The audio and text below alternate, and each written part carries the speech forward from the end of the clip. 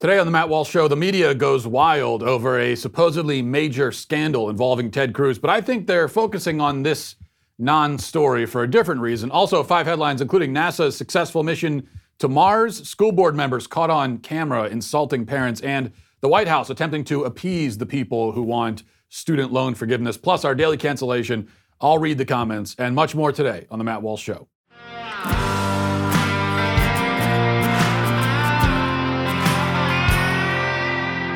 You know, the fact is that most people have a balance on their credit cards with a higher interest rate than they would prefer. I think, you're probably in that situation. I'm in that situation. A lot of us are in that situation. It's a pretty common thing. And that's why we all should be looking at Lightstream. It's easy with a credit card consolidation loan from Lightstream to get that situation under control. Rates start at just 5.95% APR with auto pay and excellent credit. You can get a loan from $5,000 to $100,000 with absolutely no fees. You can get your money the same day as soon as you apply. It's that simple. Lightstream believes that people with good credit deserve a better loan experience, and that's exactly what they deliver. I've seen lots of people. We've all seen people maybe been in the situation where debt is preventing them from moving forward with their lives, moving forward with their career. Doing all the things that they want to do and, to really live that American dream. And that's why Lightstream is here, and Lightstream can help us.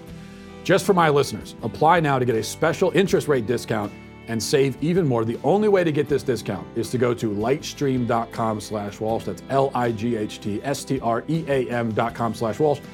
Subject to credit approval, rates range from 5.95% APR to 19.99% APR and include 0.5% auto pay discount. Lowest rate requires excellent credit. Terms and conditions apply, and offers are subject to change without notice. Visit lightstream.com/Walsh for more information. So perhaps you heard about the big political scandal that broke yesterday. This was major news, big deal. The media was going crazy over it. It was all that anybody was talking about on Twitter. There were calls for resignations and investigations. It was a big deal, right? Massively important story. At least that's what I have been assured repeatedly and loudly over the course of the past 24 hours. The scandal, get ready for this if you haven't heard yet. The scandal is that Ted Cruz went on vacation with his family. I'll pause right here and let you collect yourself for a moment because I know it takes a minute to recover from hearing something as shocking as this. Yes, Ted Cruz went on vacation. I'll say it again so that the severity of this situation can sink in. I repeat, Ted Cruz went on vacation. Why does this matter? Why is it important? Why should it garner all the headlines and so much controversy? Well, you'll have to ask somebody else, frankly, because I don't see it. But it does matter. That's what I'm told. It matters a lot. You should care. You must care. Now let's back up. And let's try to figure out why we should care so much about this. We'll back up for a minute. As the story goes, Ted Cruz was spotted at the airport Thursday morning with his family boarding a plane for Cancun. This is scandalous, supposedly, because Texas is in the midst of a crisis with millions of its citizens without power and stranded because of the winter storms. As the scandal broke and Texas Democrats called for his resignation about it, and every media outlet turned the whole thing into Pearl Harbor, Cruz announced that he would be returning immediately from Cancun and that he was only going there to escort his family, implying that he always planned to bring them and then turn around and fly back and come back home. He later admitted, though, that he actually cut his trip short, that he was planning to go for the week or however long, and he decided to turn around and come back. That night, the New York Times had an exclusive report featuring private text messages between Cruz's wife, Heidi, and her friends. And they published these private text messages. Here's the Times. Here's what they reported. Like millions of his constituents across Texas, Senator Ted Cruz had a frigid home without electricity this week amid the state's power crisis. But unlike most, Mr. Cruz got out, fleeing Houston and hopping a Wednesday afternoon flight to Cancun with his family for a respite at a luxury resort. Photos of Mr. Cruz and his wife Heidi boarding the flight ricocheted quickly across social media and left both his political allies and rivals aghast at a tropical trip as a disaster unfolded at home. The blowback only intensified after Mr. Cruz, a Republican, released a statement saying that he had flown to Mexico, quote, to be a good dad and accompany his daughters and their friends. He noted he was flying back Thursday afternoon, though he did not disclose how long he had originally intended to stay. Text messages sent from Ms. Cruz to friends and Houston neighbors on Wednesday revealed a hastily planned trip. Their house was, quote, freezing, as Ms. Cruz put it, and she proposed a getaway until Sunday. Ms. Cruz invited others to join them at the Ritz-Carlton in Cancun, where they had stayed, quote, many times, noting the room price this week, $300 a night, and it's good security. The text messages were provided to the New York Times and confirmed by a second person on the thread who declined to be identified because of the private nature of the texts. Okay. So that gets us up to speed on the controversy. Now, a few things here. Number one, this is not a scandal. Okay. There's no actual reason why Ted Cruz should stay in Texas. He's not going to be pulling out his toolbox and going to fix the power grid himself. Is it a good look to leave? Is it good optics? No, obviously not. It was a political blunder, a political mistake.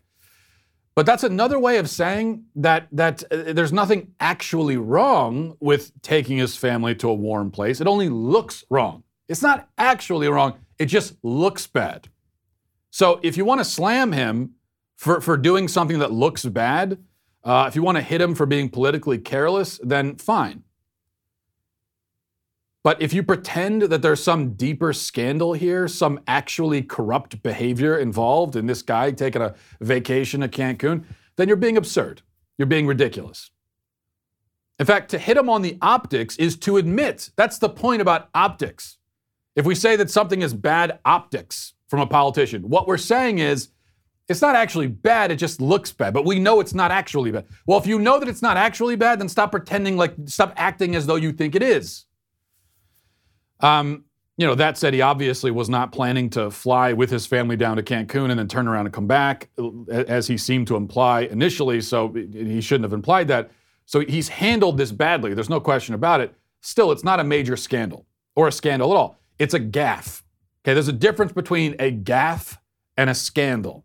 A gaffe is when a politician does something that looks really stupid and bad, but there's no corruption, no crime, no real unethical behavior taking place. So it's a gaffe. Number two, given that this is not a real scandal, publishing private text messages with Cruz's wife and her friends is scummy behavior. Almost as scummy as whatever quote-unquote friend sent the text to the media in the first place. Imagine what a scumbag you have to be to do that. You've got your neighbor inviting you on a trip, and what do? You immediately contact the New York Times to throw her husband under the bus? Now, there may be a scenario where it would be ethical for the media to publish text messages between a politician's wife and her friends. There may be a situation where that would be ethical. If there is, this is not that situation. A trip to Cancun is not that situation. Maybe if there was criminal behavior taking place and you had text messages that proved it, then okay, that might be a reason to publish them. This is not criminal behavior or anything close to it. So there's no excuse to publish text messages. Number three, people on social media, especially on the left, have been drawing comparisons between this and the Democrats like Newsom, who went to restaurants or hairdressers during the lockdowns. And many were claiming that this thing with Cruz is in fact worse somehow than the stuff with Nancy Pelosi at the hairdresser or Newsom at the restaurant or the mayor of Chicago going to the hairdresser, saying that at least it's on par, if not worse, the Cruz thing. That's the claim, which is utterly ridiculous. The outrage over Newsom and others, it wasn't that they were off having a good time during the pandemic. That's not the problem. Okay, nobody cares if they have a good time. I don't care if they have a good time or not. That makes no difference to me. The scandal was that they were doing what they had forbidden the citizens of their state from doing. They were breaking their own rules and laws and policies. They were passing rules saying, you guys cannot do this, and if you do it, we'll fine you or arrest you. And then they turned around and did that thing. That's the scandal. And that's a real scandal. That's real corruption. That's abuse of power. So that's the difference. So there you have a scandal as opposed to a gaffe from Cruz. From Cruz, at best, bad optics, not an abuse of power. It's not Cruz violating laws that he helped to pass or any other law. He's not violating any law or rule at all, in fact. To equate these two things is obviously misleading in the extreme. Number 4, most importantly, however you feel about Cancun Gate, you should understand why the media was focusing so intently on this. You can argue that it was a bad thing for Cruz to do, a stupid thing, but you cannot reasonably or credibly argue that it deserves all the headlines and the attention that it got. So why did it get that attention? Well, I submit that probably had something to do with this. The Times-Union, the paper in Albany, several hours before the big Cruz news broke, had this report, quote, the FBI and the U.S. Attorney's Office in Brooklyn have launched an investigation that is examining, at least in part, the actions of Governor Andrew Cuomo's coronavirus task force in its handling of nursing homes and other long-term care facilities during the pandemic. The probe by the U.S. Attorney's Office in the Eastern District of New York is apparently in its early stages and is focusing on the work of some of the senior members of the governor's task force, according to a person with direct knowledge of the matter who is not authorized to speak publicly. Okay, so there is an FBI investigation. There's a lot more to this report, by the way. You can go to the Times-Union and read about it. There's an FBI investigation into Andrew Cuomo, the governor of New York, who was hailed as the COVID hero. Now he's being investigated by the FBI for a scandal, an actual scandal that led to the deaths of thousands of people. Right as news of this investigation was beginning to spread, suddenly the major story is Ted Cruz going to Cancun. I don't think this is a coincidence. Now, you could argue that even without the story from Cuomo, the media would still be making hay with the Cruz, quote-unquote, scandal because it's a Republican and it's their opportunity to embarrass a Republican. And that's probably true, too. I think all of these things are related. What we do know, though, is that the Cruz story does not deserve the attention that it got. And yet, you go on social media and you find even conservatives who are joining in the outrage bandwagon, willfully being manipulated by the media. The media wants you to see this as a much bigger deal than it is. They want you to see, they are telling you to see it as on par with Newsom. They want you to focus on this instead of the Cuomo thing. And even now, so many conservatives are happy to go along. Even now, are happy to say, well, okay, if you tell me this is what I should care about. It's absolutely absurd. And by the way, just to reinforce what I said at the very top here. Ted Cruz is not going to be going and fixing the power grid. Now, maybe what you want him to do is to do the photo ops and to go out and to hand out cups of soup or whatever. And that's what a lot of politicians, in fact, do in these circumstances. Why do they do that? If there's some sort of natural disaster and the politicians are there themselves personally, handing out the soups and waving to the cameras, why are they doing that? Is it because they care about their citizens? No, it's because it's a political opportunity. They don't act, nobody needs them. In fact, it's better for them not to be there. Because when they're there, then there's media, there's security. It's actually better logistically to not have them. They can delegate that. I'm not saying that a senator should be doing nothing in response to a crisis like this in his state, but he can delegate it. He can get on the phone privately, make phone calls, send people out to do things. He doesn't need to personally be there himself. And in fact, it's probably better, all things concerned, if he's not. The reason why the politicians themselves personally want to be there is for the photo op. I don't understand why. I understand why the politician wants to do that. Why do citizens want that from their politicians? Why do you want a politician to do the photo op? I don't need that. Personally, it's not something that I need to see. And I'd prefer if we didn't see it. Now, if there's evidence that Ted Cruz, even behind the scenes, is doing nothing whatsoever, hasn't delegated anything, hasn't made any phone calls, hasn't sent any of his people out to go hand out the soup and to go to the warming stations, if there's evidence that he's done absolutely nothing behind the scenes, then fine, you can get him on that. But I don't see any reason to assume that. All we know is that he was not originally going to be going himself for the photo op. Now he is going to go for the photo op, and I guess a lot of people feel more comfortable, and they feel comfortable now. Oh, thank God, we've got the politician doing the photo op. I don't get it. being manipulated by the media. Let's all try to be better than that. Let's get to our 5 headlines.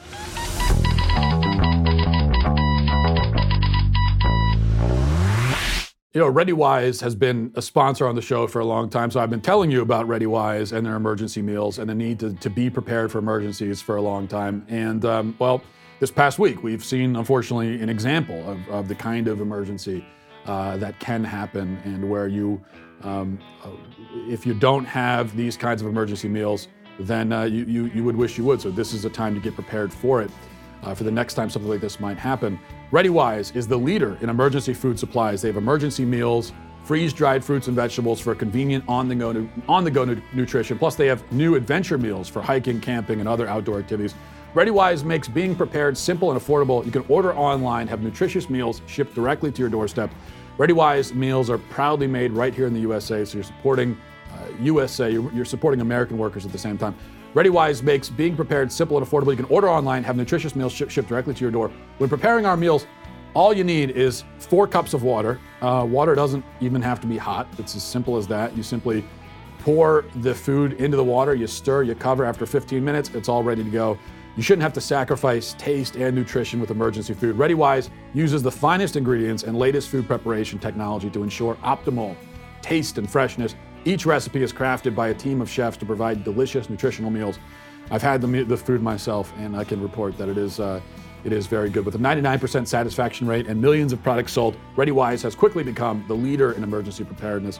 And when the time comes, power goes out, when something happens, and your perishable food is going to perish, then you want to make sure that you're prepared. And that's why right now is the time to get ReadyWise. This week, my listeners can get 10% off at ReadyWise.com when entering Walsh at checkout, or by calling 855-475-3089. ReadyWise has a 30-day, no questions asked return policy, so there's no risk in taking the initiative to get you and your family prepared today. That's ReadyWise, ReadyWise.com, promo code Walsh to get 10% off. I wanted to mention, I know I'm way behind the times here, but I finally saw the movie. I watched with my wife a couple nights ago. We watched Hillbilly Elegy. And I hadn't read the book, but and I'm sure the book was better. Books are always better than the movies, in almost every case. But finally saw the movie, which is, that's the movie based on the book written by J.D. Vance about his experiences. And I think most of it is set in kind of middle class, working class Ohio, and with his family and his mother struggle with drug addiction, kind of his memoir. And I thought it was a really solid movie. It's not going to be in my top 10 of all time, but it was a solid movie with powerful performances. A couple of the performances were weak. Some of them involving kids. You can't really hit the kid actors for not being the greatest. But particularly the main adult actors, Glenn Close, Amy Adams, really powerful performances. And overall, it's just a solid, well-made movie and a well-told story. And telling a story that many millions of people can relate to, unfortunately. Especially having family members that struggle with drug addiction and that kind of thing. But then you go to Rotten Tomatoes, and the critics absolutely panned this movie. They hated it. And this is one of, at least from the movies that I've seen, this is one of the greatest disconnects I've ever seen between what the critics say about a movie's quality and the actual quality of the film. Because in reality, this is a solid, B+ good movie. Like I said, not a cinematic classic, but a solid, really good movie. Critics panned it, and I can only assume, whenever you see that, critics are panning it, but it's a good movie. Meanwhile, the audience reviews are, it's kind of like Run, Hide, Fight, our Daily Wire movie. But the audience reviews are 80, 90%, while the critics are giving it a 25, 30%. Anytime you see that, there's always a reason behind it. It's always a political reason. And in this case, I can only assume that the reason, number one, is that J.D. Vance is, I think basically right-wing / conservative-ish. I'm not overly familiar with his politics, but I think that's kind of where he lands. And also, I think the other reason is that the movie kind of makes the white privilege narrative seem absurd, because here you have a story, a not unusual, a pretty typical story about, a white family in a white working class neighborhood and what they went through. You can't watch that movie or read the book and come away thinking, well, yeah, those people were privileged. In fact, the guy in the movie, J.D. Vance himself, who eventually becomes, if you want to say privileged, because he goes to Yale and he becomes a lawyer, but he had to earn that. He had to work very hard. He didn't start with any advantages. He had to claw his way up and go get that. And I can only assume that's why the critics didn't like it. But if you haven't seen it, I will give it my recommendation. Okay, number one, NASA's Perseverance rover landed on Mars yesterday afternoon to begin its search for signs of life on Mars. I don't think they're looking for intelligent civilizations, let's say, but they're looking at least for signs of that there was life at some time, at one point on Mars. They were aiming for and hit a big crater called the Jezero crater, which was a big lake 3 billion years ago. And they're thinking there might be evidence that life used to be in the water there, evidence of organisms billions of years ago. So this thing traveled 293 million miles. Okay, think about that, 293 million miles. What, 293 million miles, the craft did, over 6 months. And it hit not only the planet it was aiming for, but the specific crater that it wanted on the planet. Meanwhile, it takes me like 6 tries to toss a Skittle in the air and catch it with my mouth. That's so an incredible achievement overall. The rover, I mean, not me and the Skittles. We've already seen some pictures from the rover. It's easy to take this for granted, and we've seen a lot of pictures of this kind, but even so, we're looking at pictures of another planet. That's a remarkable and profound thing. We should stop and appreciate that. Of course, these pictures come in, and the first thing that happens is that the internet makes memes out of them, and they Photoshop Bernie Sanders into the photo of Mars, which I understand. I get it. But still, damn it, internet. Can you be serious about something for 5 minutes? Anyway, well, I guess we should say thank you to NASA. Thank you for sending that rover 290 million miles so that it could send us back some awesome meme templates, because that's all that we're going to use it for. Number two, you want to hear something really insane? Maybe you don't, but I'm going to play it anyway. This is Democratic Representative Katie Porter. I want you to listen to her take on the school closings and when she thinks we can get the schools back open again. Listen. Well, I think there's two issues. One is, how do we get them back? I think the good thing that President Biden has done is he's pushing. He's asking the right questions, he's setting deadlines, and he's mobilizing agencies like the CDC to issue guidance that then Senator Kamala Harris and I called for back in the summertime. The other part of this, though, that I think we're not planning enough is about what's going to happen when they do all go back to school. And that's where Senator Michael Bennet from Colorado and I have authored a letter to the Department of Education pointing out to them that we can't just put kids back in school as if their learning and social and emotional development has not been severely interrupted. And this problem is particularly acute with regard to math and science education. So it's a workforce issue and a workforce development issue as well. So did you get that? We can't put kids back in school until we figure out how much harm we're doing to them by not putting them back in school. Okay, so we can't put them back in school until we figure out how much damage we're doing by continuing to not put them in school. But it's such a classic government answer. You know, we got first, before we stop doing this thing that we're doing, we have to let's file some reports and do some, have some commissions to look into see how much damage we're currently doing by the thing we're doing, and then we'll figure out if we should stop it and go back. So that's the strategy. More audio related to the school issue I wanted to play. First, here's the report from the Daily Wire. It says California parents are calling for the resignation of the Oakley Unified Elementary School District Board of Trustees after board members made disparaging remarks about the parents in an online meeting. In a video obtained by Fox News, school board members can be heard cursing and claiming that parents with children at home are using marijuana at increased rates. The board members believed that they were alone and were unaware that they were broadcasting the meeting live to parents. Let's listen to, this went on for several minutes, but let's listen to just a little snippet of this. Just to encourage you. Yeah. People, it's easy to hide behind a screen and put in phones now. But when you're face to face with people, it's a whole different ball game.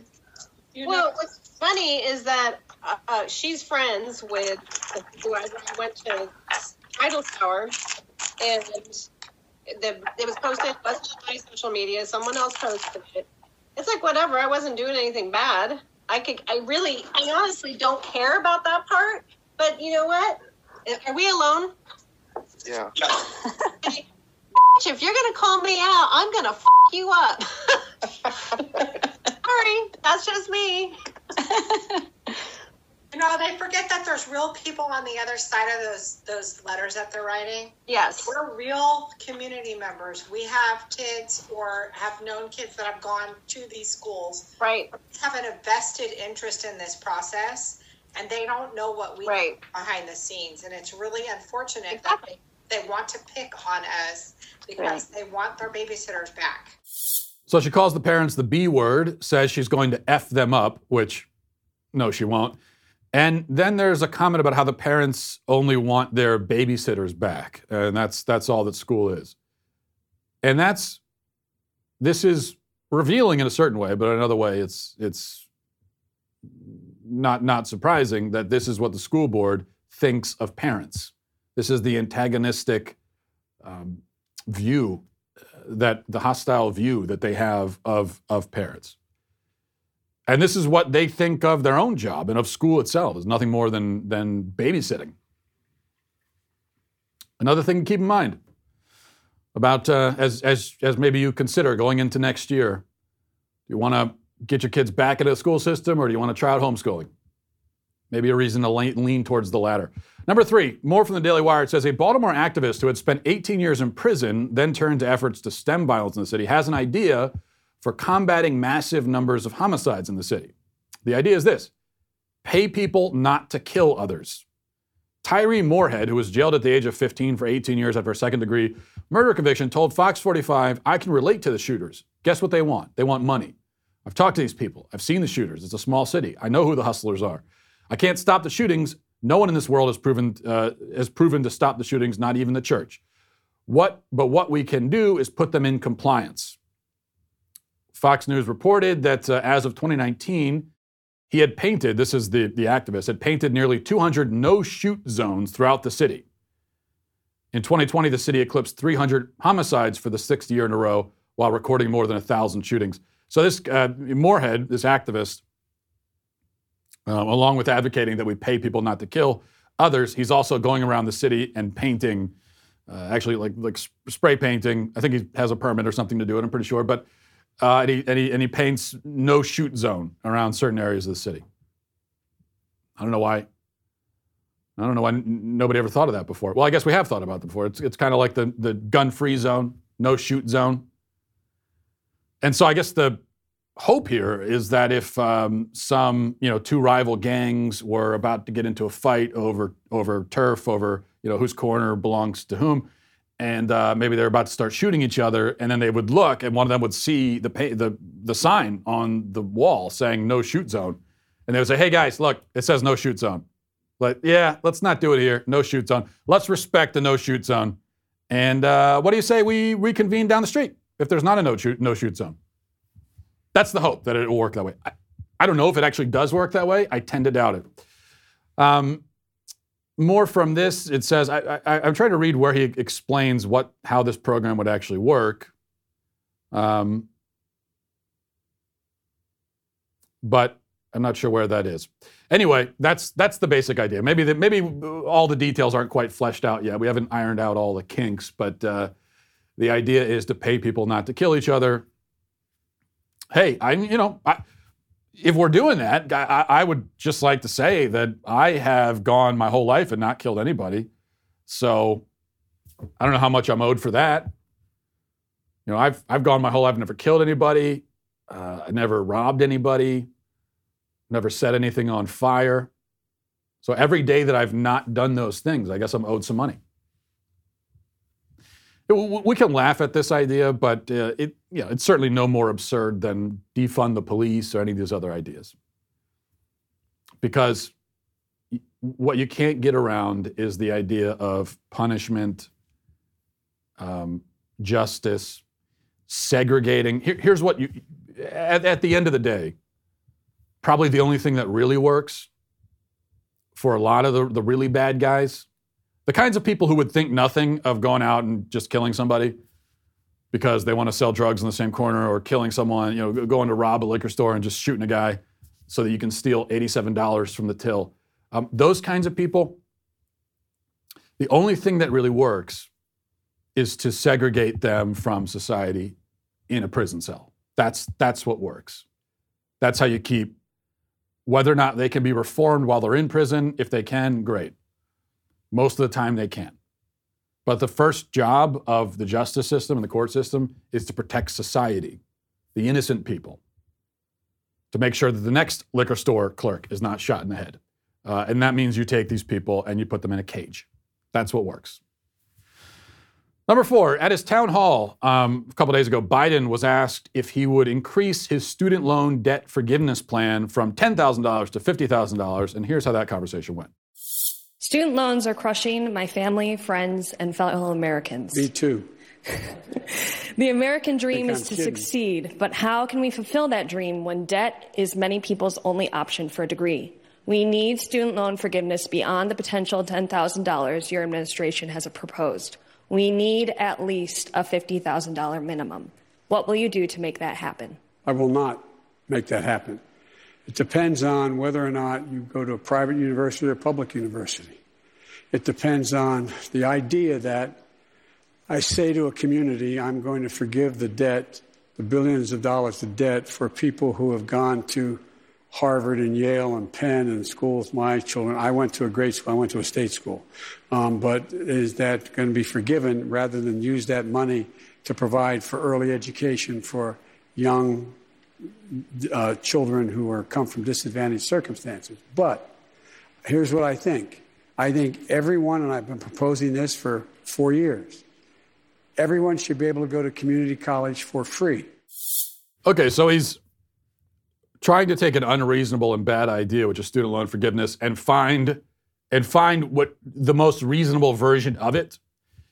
But that's not good enough. And so the White House has experienced a lot of backlash from the left on this. People like Alexandria Ocasio-Cortez who say that's not good enough. You need to bail out $50,000.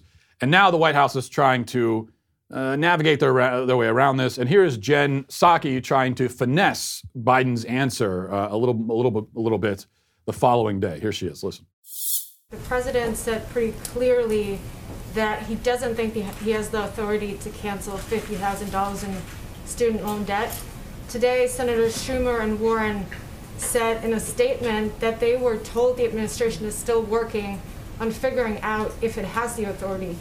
So if your lawyers would determine that canceling this is legal, would the president go ahead with this? And if not, why not? Well, first, on last night's town hall, for those of you who didn't see the whole thing, he was reiterating his previously stated position, which is he doesn't favor $50,000 in student loan relief without limitation. And he used some examples of the types of schools or when it should be reimbursed or refunded. He said previously that relief above $10,000 should be targeted based on the borrower's income, based on the kind of debt in question, public schools versus private schools, graduate schools versus undergraduate. Obviously, there's a lot of considerations at play. Yeah, the problem for the White House is that anything other than we're simply going to forgive everyone's student debt up to at least $50,000, anything outside of that is not going to be acceptable to their own base, to their own constituents on the left. And it's a terrible idea. Like we talked about a few days ago, we could spend another hour going through all the reasons, but a couple quick reasons. Number one, $50,000 student loan forgiveness. That is a bailout. Make no mistake about it. That's a bailout for the upper class. It's not primarily poor people who have $50,000 of student debt that they're dealing with. This is upper class families. Many of whom have the means to pay it back. They might not want to. It's not fun to pay it back, but they have the ability to do it. I have plenty of debt myself, not student loan debt, but I've got car payments, I've got mortgage. I've even got not my own student debt, but my wife's student debt that I have been paying for the last 10 years. It's not, I don't like it. It's not fun. I don't enjoy doing it. We can do it. And we do pay it because we're the ones, we took on the debt for the car or the house. And my wife took on the debt for the student loans. So we pay it back. Not fun, I don't like it, but we do it. The point is, we hear about a lot of the extreme scenarios. People who are destitute, working 4 jobs, they've got $80,000 of debt they're trying to pay back. And there are situations like that. There are also a whole lot of situations of upper class families with a lot of student debt that they chose to take on, and they do have the ability to pay it back. Even if not the actual student, then the family. I mean, if you're a upper class parents and you pushed your kid to go to college, and in large part because you couldn't imagine any other situation, and you didn't want to have kids who don't go to college because you'd be embarrassed by that, so you pushed them to go to an expensive school, and now they've got all this student debt taken on. That's on them to pay back, and also you. If they can't do it, then you should do it. Because I agree, 18-year-old kids, even if they're legal adults, they don't understand what they're getting themselves into. That's the part of this student loan debt forgiveness debate where I guess I agree with a lot of what you hear on the left. That part I agree with. That the people taking on this debt at 18 or 19 years old, just out of high school, they don't understand what they're doing.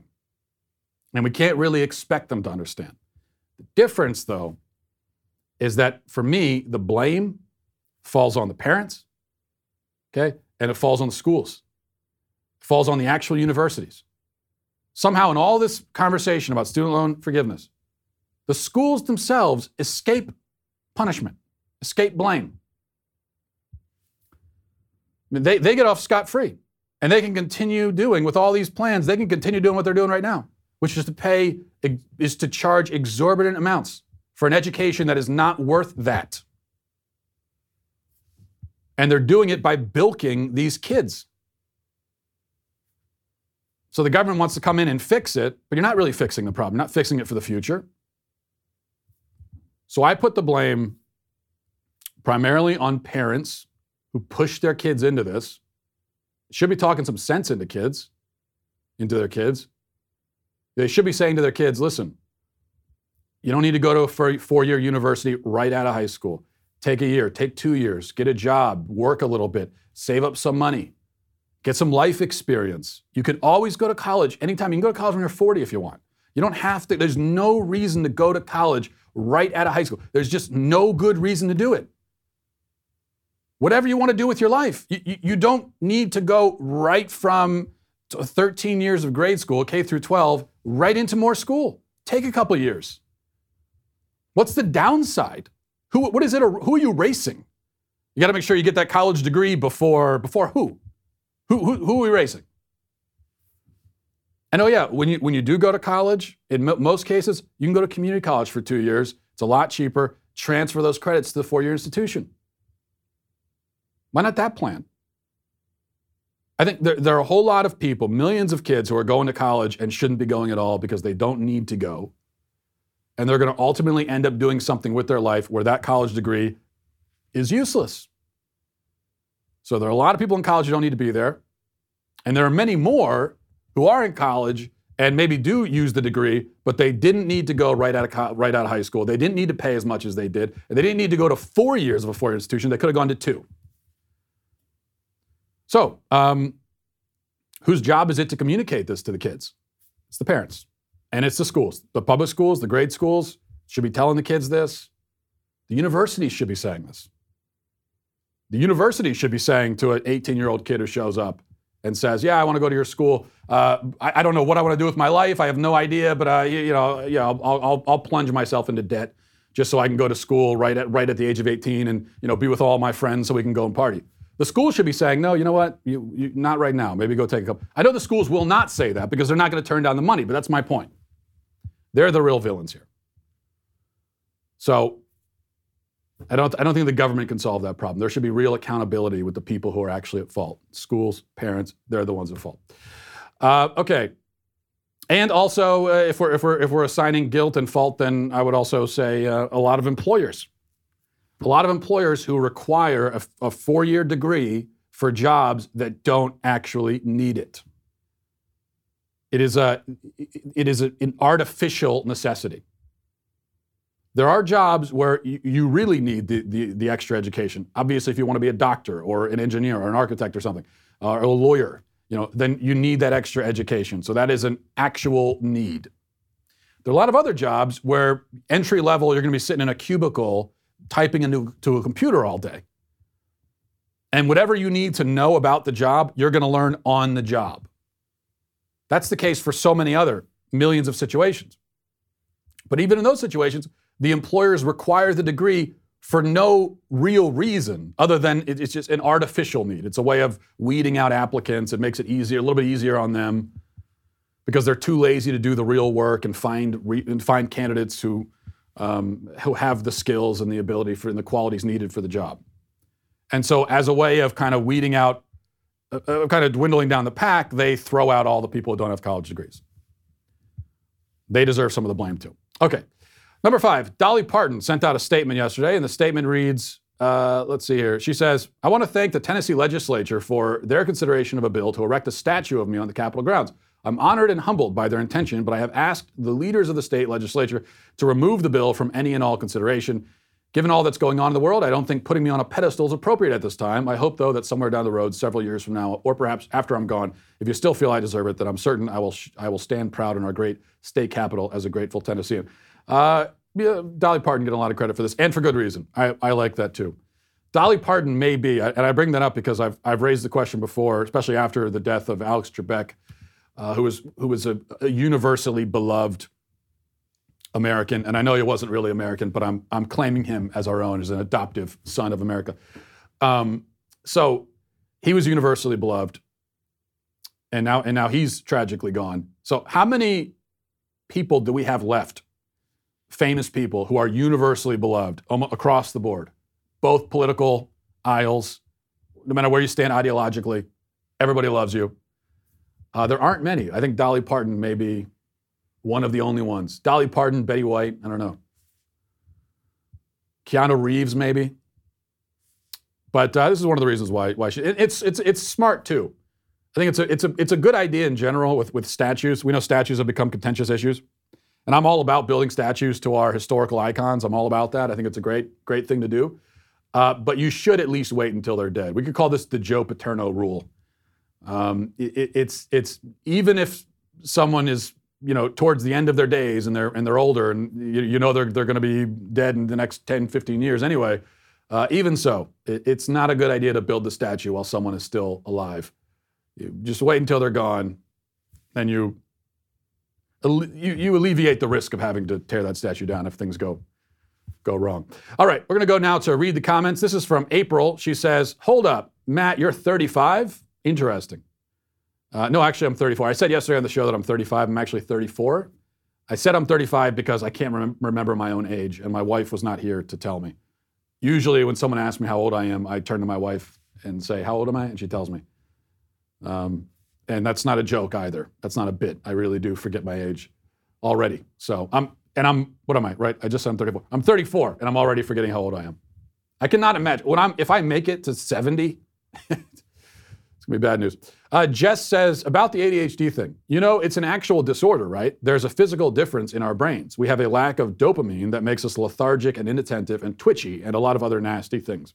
ADHD isn't just hyper or inattentive. There is a model brain, as you put it, and we don't have it. But yes, I agree, a lot of young kids probably get misdiagnosed. Well, Jess, first of all, I don't know that you're right about a lot of what you're saying here.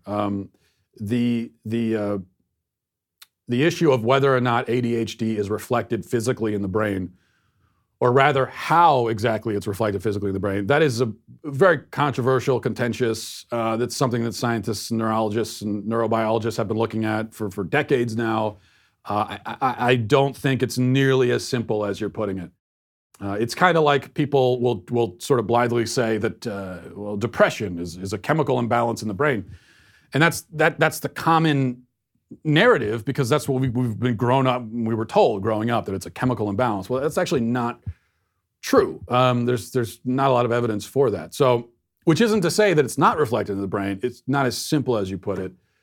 That's the first thing. Second thing, though, is it doesn't actually matter to me whether or not it is reflected in the brain. Let's just say, for sake of argument, there is such thing as an ADHD brain, which, as I told you, if there is an ADHD brain, I've got it.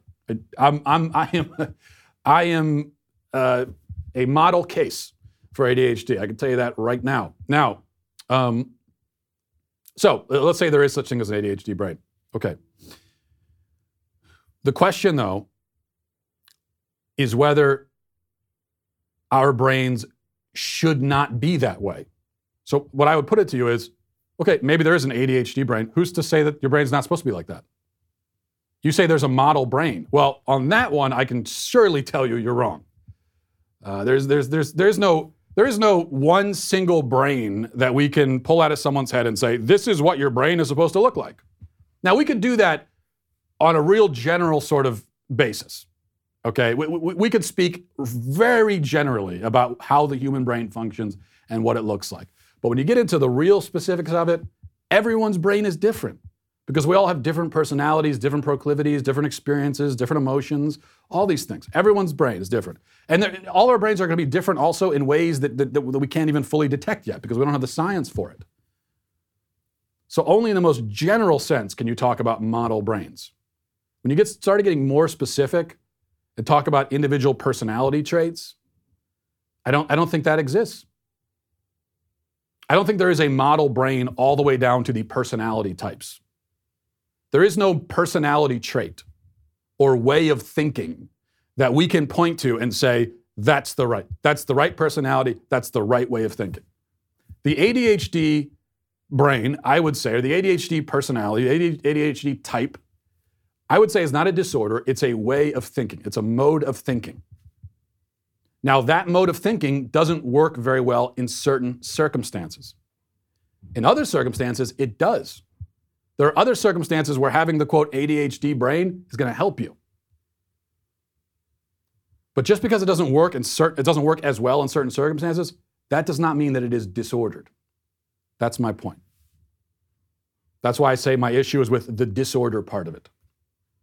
I don't think that it's right to call it disorder. I don't think there's evidence for that. Okay, it's not like a neurological disease like dementia. Okay, we can look at dementia and obviously say that this is a disease, that your brain is not supposed to do that.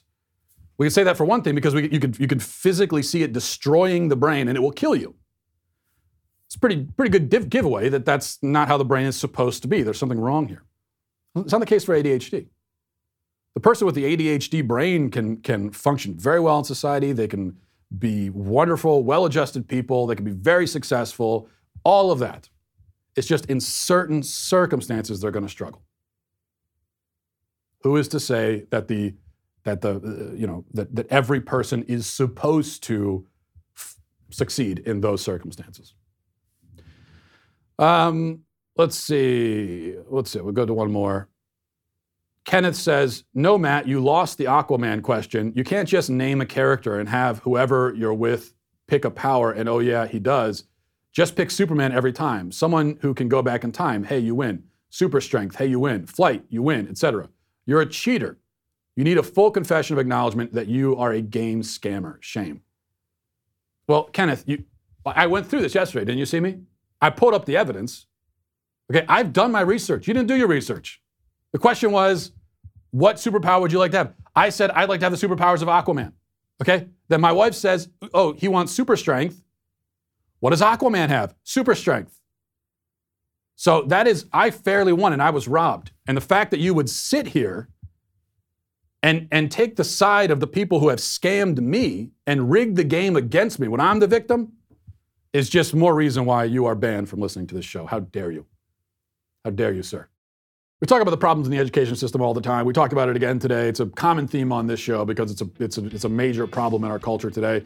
And you look back and you kind of ask, what the heck is going on in our schools? Critical race theory, choosing your own gender, climate change, doom and gloom, the attack on American history, all this stuff, this left-wing nonsense is now taught from kindergarten through grad school, and it's turning kids into left-wing activists. It's brainwashing millions of kids. Because millions of kids have to attend these schools and be subjected to it. That's why we need to fight back. My friends at PragerU know exactly what we're up against, and they're doing something about it right now. Several of us here at the Daily Wire are featured in PragerU videos. PragerU knows how to educate millions of young people like no other nonprofit. They've been doing it for a long time. Now, PragerU is taking on K through 12 education with PragerU Resources for Educators and Parents, known as PrEP. If you're a parent or a teacher, you need to join this group today. This is the most powerful community of conservative parents and educators in America. Now's the time to join. You can join PrEP at PragerU.com/PrEP. That's PREP. With PrEP, you'll save our children from this leftist brainwashing. Best of all, you'll join thousands of members already working together to make sure education reflects our values. We need you on our side. The strength is in numbers. We have the numbers. Now we all have to come together. So you can join PrEP today by going to PragerU.com/PrEP. And as I'm sure you know, actress Gina Carano has been making her way through the news cycle recently. She was the star of Disney Plus. She was Disney Plus Mandalorian. She was canceled for being conservative. And usually that would be the end of the story. Someone's canceled. That's it. We don't see them again. We don't hear from them. But that's not how it works now, because the Daily Wire is fighting back. And that's why we just announced a movie deal with Gina. She'll be developing, producing, and starring in an upcoming film that will be released exclusively to Daily Wire members. We've all said it, conservatives need to do more than complain. We need to actually engage and fight, and that's what we're doing now. And that's why we need you. Disney Plus has $8 billion to throw around. We have you, and so that's why we need you in the fight to take back our culture. Go to dailywire.com/subscribe and use promo code GINA, that's GINA, to get 25% off of your membership today. Now let's get to our daily cancellation. Now today for our daily cancellation, it really pains me to do it. I hate to do it. I don't want to do it, but I have to once again cancel my wife. She is now the most canceled person on the Matt Walsh Show, beating out AOC, though the contest remains close. The reason I'm canceling her is this tweet here that she sent out yesterday. This is what she tweeted. She says, "The moment when you can't stop laughing because Matt tried to run and slide with the storage lid sprayed with Pam and instead makes a hard stop and his face bounces off the snow-covered cement." And then there's a picture of me on the ground clutching my side and in obvious great agony. Now, a few things here. First, I was using a storage lid and a cooking spray because we don't own sleds. I was spraying down a lid with cooking spray because we don't own sleds. As I explained a few days ago, the stores around me all out of sleds too. I had to stop on my way home on Wednesday at the store for some necessary supplies like diapers and, of course, bread and milk. And I noticed that all of those kinds of supplies, this was like in an ice storm, and I'm on my way home from the hotel where I'm shooting this week, and it's in an ice storm, roads are untreated, as I've documented. Had to stop, and I go in, and all of those kinds of like diapers, milk, bread, all that kind of stuff, that's all fully in stock. But what the store is out of is beer and sleds. Those are the two things that it's out of. And I had this moment of pride in my community that we all have our priorities in order. Running out in an ice storm to buy beer and sleds.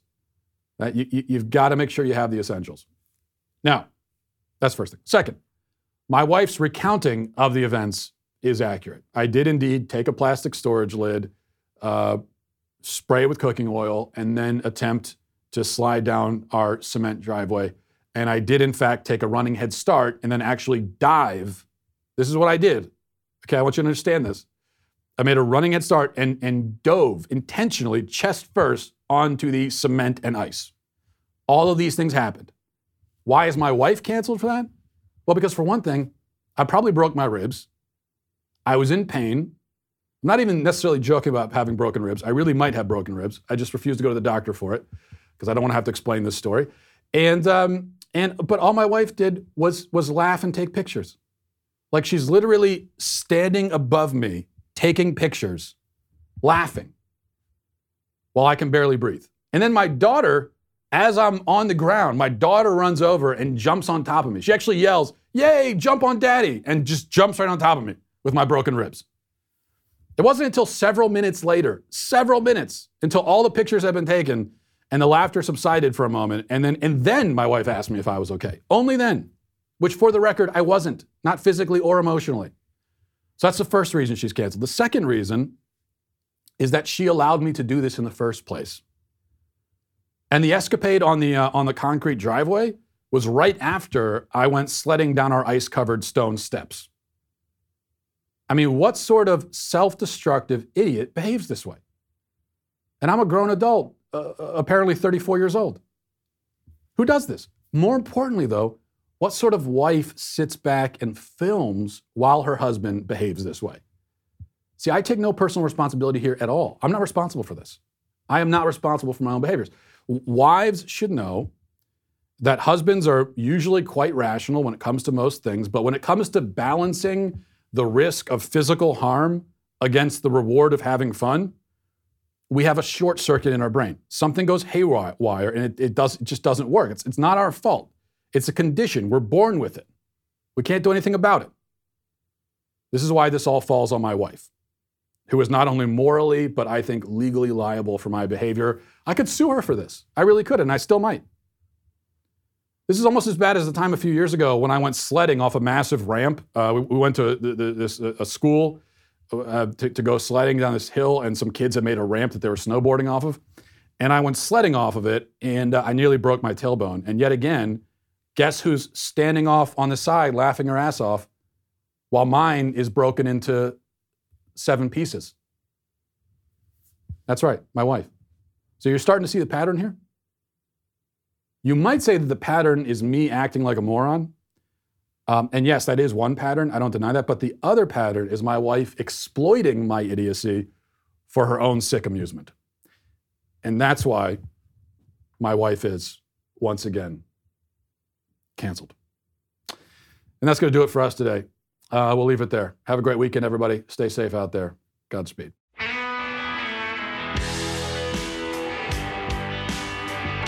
Well, if you enjoyed this episode, don't forget to subscribe. And if you want to help spread the word, please give us a 5-star review. Also, tell your friends to subscribe as well. We're available on Apple Podcasts, Spotify, wherever you listen to podcasts, we're there. Also, be sure to check out the other Daily Wire podcasts, including The Ben Shapiro Show, Michael Knowles Show, The Andrew Klavan Show. Thanks for listening. The Matt Walsh Show is produced by Sean Hampton, executive producer Jeremy Boring.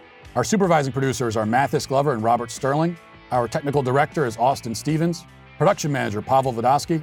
The show is edited by Danny D'Amico. Our audio is mixed by Mike Coromina. Hair and makeup is done by Nika Geneva. And our production coordinator is McKenna Waters. The Matt Walsh Show is a Daily Wire production. Copyright Daily Wire 2021. Hey, everybody, this is Andrew Klavan, host of The Andrew Klavan Show. You know, some people are depressed because the Republic is collapsing, the end of days is approaching, and the moon's turned to blood. But on The Andrew Klavan Show, that's where the fun just gets started. So come on over to The Andrew Klavan Show and laugh your way through the fall of the Republic with me, Andrew Klavan.